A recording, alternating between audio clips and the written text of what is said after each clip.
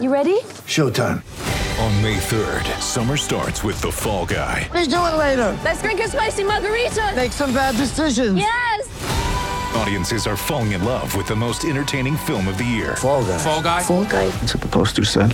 See Ryan Gosling and Emily Blunt in the movie critics say exists to make you happy. Trying to make it out? Nope. Because I don't either. It's not what I'm into right now. What are you into? Talking. Yeah. The Fall Guy. Only in theaters May 3rd. Rated PG-13. Equipment all the time. At GAT. All the gear, all the time. All the gear, all the time. ATGATT. Doesn't one of your buddies have that tattooed on his arm? He does as a personal reminder to personal failure. He is reminding himself whenever he puts his jacket on to put his jacket on. Aaron Plessinger, do you always gear up when throwing your leg over a bike? Do what now? Do you always gear up? Helmet, riding gear, that type of thing? Oh yeah, you got to unless you want to get hurt. Do you ever wear a Trojan helmet? Yes, he does, actually. Yes, he does. That was a pretty... What's the deal with that? Why does every guy... I mean, you championship-winning guys, every guy that wins a championship must melt the motorcycle down on either a burnout or just... Lay it on its side and let it roll. Just wide open. I don't know. It's just something you got to do. It's better than drugs and alcohol, I guess. yeah. It's hey, so good to do often. Congratulations, man. Hey, thank you. I appreciate that. And congratulations on the more important important topic that happened. He got engaged. Yeah. I saw that. Yep. Let's get back to racing. 2018 Supercross 250 Supercross West season winning championship. Did it. It was a squeaker, dude. 2 points over Adam Cianciarulo. I mean, that's close. Were you worried at all? I wasn't too worried. That almost crash got me going a little bit, but I was in position, or I was in the position that I needed to be in, and the guys behind me weren't pushing it to get me, so I wasn't too stressed out. Aaron, talk about that, because I was watching it and it got my heart rate up for sure. Oh, I love talking about heart rate. I know you do. That's why I said that. Can we talk about your heart rate a little bit, Aaron? Because I never get sick of the guys talking about that. No, it's awesome. I mean, seriously. Seriously, though, Aaron, that had to get you a little bit. Yeah, I think I went from probably about 130 to about 265 heart rate, probably. You were it was gnarly. I came over that little single in that turn and just landed on the gas too hard, and it slid out and almost put me to the ground. But we saved it. We pulled it off and finished pretty strong. The Vegas track is always interesting. I'm always interested to see what it's going to be when we show up there. What were your thoughts on it this year? It was a good track. It was a really good racetrack. I was kind of in my own zone and didn't really focus too much on winning the race, but it's Vegas is always legendary for being slick. So it was definitely a slick one, and you had to watch out, or the track was going to bite you like it almost did me. Aaron, what did you see, or how did you feel when you saw that Zach was behind you? Were you pretty happy and relieved to see that he was behind you, just knowing that he's not going to try to push it to take you out or anything?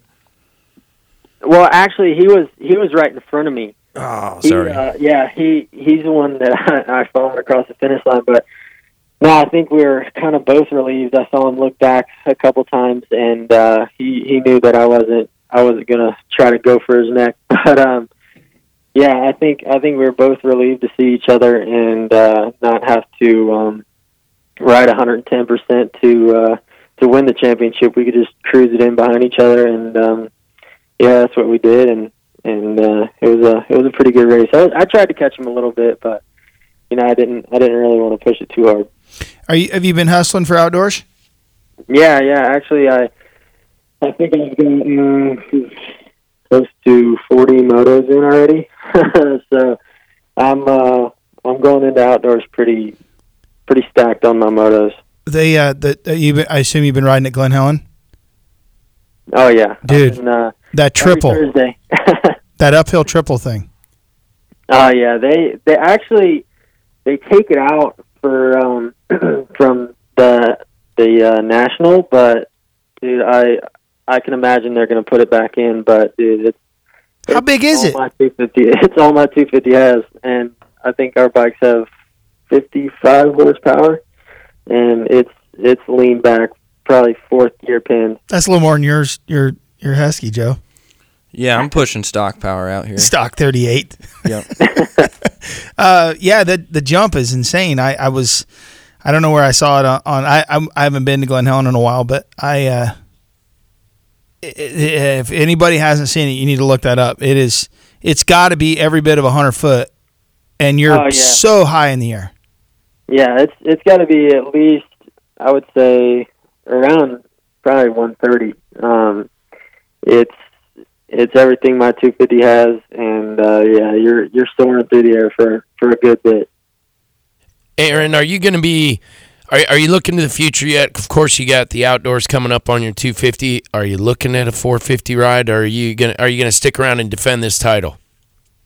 Well, actually, the plan is to defend the title in Supercross, and then hopefully go 450 for outdoors.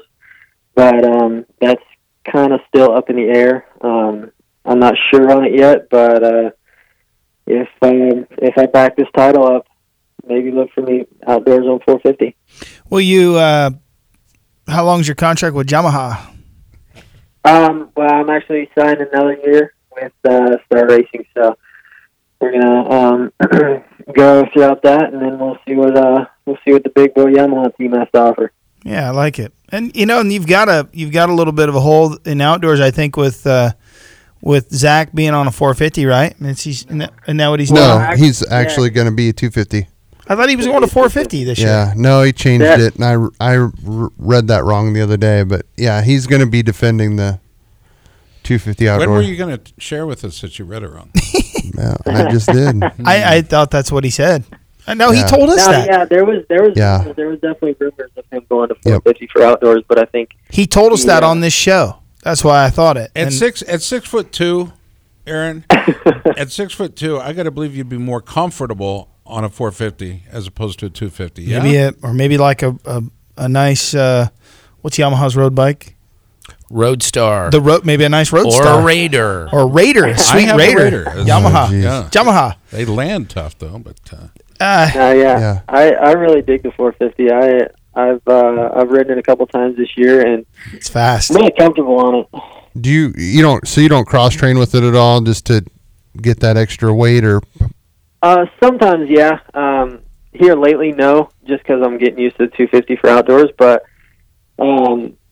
pretty much for the break from San Diego to Indianapolis, I was riding it every Friday. Tony, I got to believe a guy like Aaron can just pull up to a Yamaha dealer, say, "Hey, it's me, Aaron, and need to borrow a couple bikes for the weekend," and they give you a couple bikes to race. Right? Probably. That's probably. Is that what happens? I haven't tried, but I was surprised to see Alex Ray on the Yamaha as a fill-in rider for Cooper. Yeah, I was a little surprised. I mean, I think he. I think it makes sense to me, though. But I mean, he's a sweetheart kid. He's a super nice guy. I am just surprised. Wasn't he on a Supercross only deal with Cycle Trader? Yeah, but it's logistically for Yamaha. It makes perfect sense. They need a fill-in rider for a short period of time. They don't want to have to pay somebody big money. I think Cooper just had surgery, or he's having it this week. Yeah. So he's. I don't even know. When's he going to spend time? Had it. Yeah, he already had it. When is Ray gonna have any time to do any testing on this? He's been testing. Has he really? Oh yeah. All right. Factory bike. He's gonna miss Hangtown, but he'll be in for Glen Helen. But Aaron, how comfortable are you with your outdoor setup right now? Are you ready to go for the weekend or what? I am ready to go. I just put the finishing touches on it today, and we're ready to go light Hangtown up. Aaron, I know you're coming off of a Supercross title, but how do you like the outdoors compared to Supercross? I actually like the outdoors more than I like Supercross. I was actually just talking about it with somebody.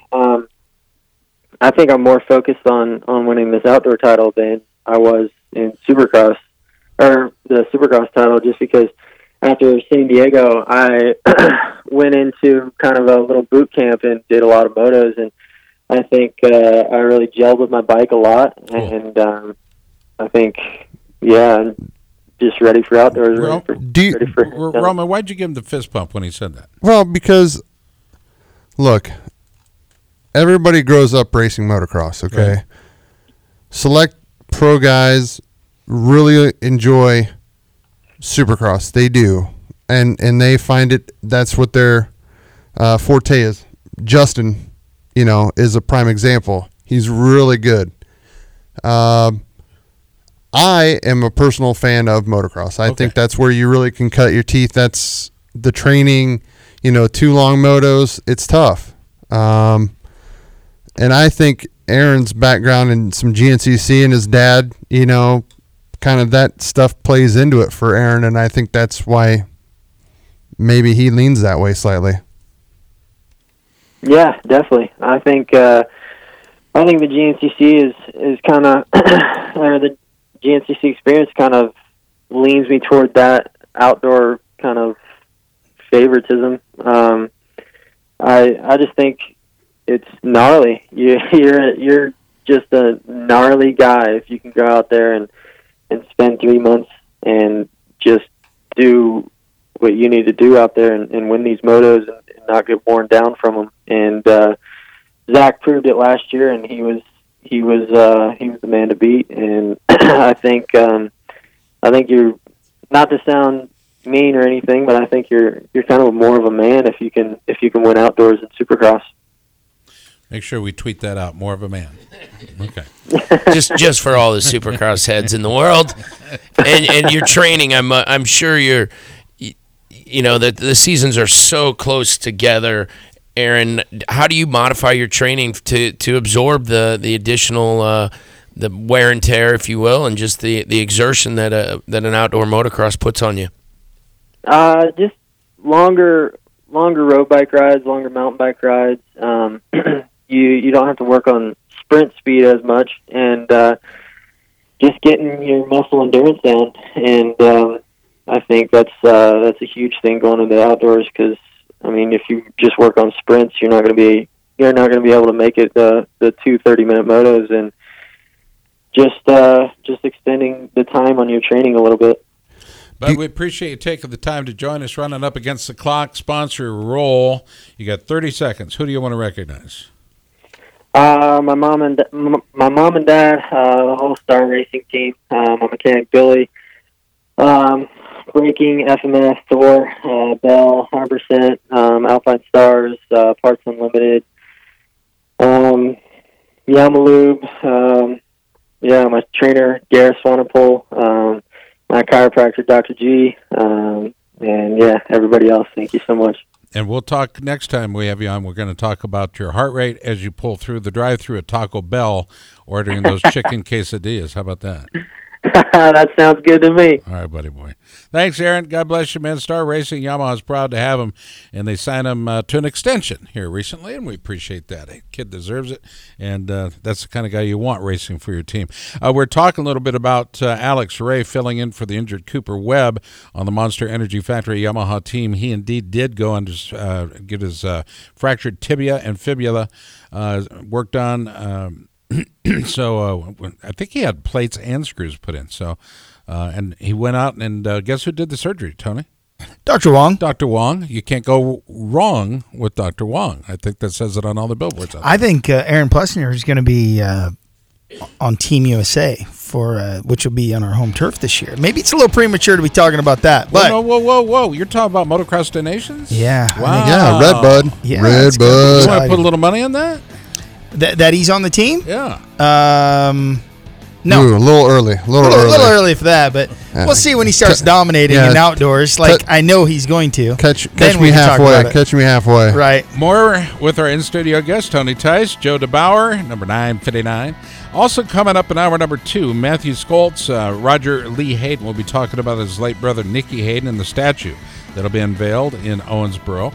And then we're also going to talk with a guy who literally lit the arena cross world on fire in his day. And, of course, we're going to be talking about the demise of arena cross. Buddy Antunez, the great one's going to be joining us, Budman. He'll start the hour off. That is hour number 2 of the big program. It's Pit Pass Motor Racing Weekly. Stay tuned.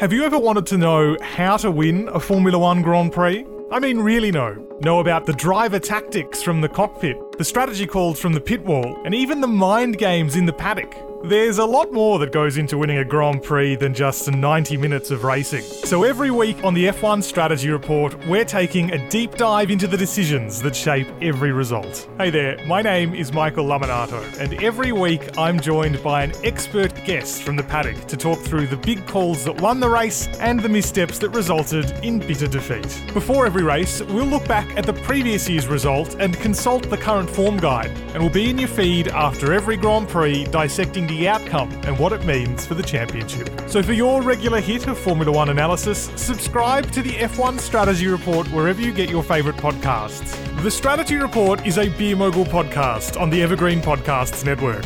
My name's Michael Laminato, and I'll catch you after the checkered flag.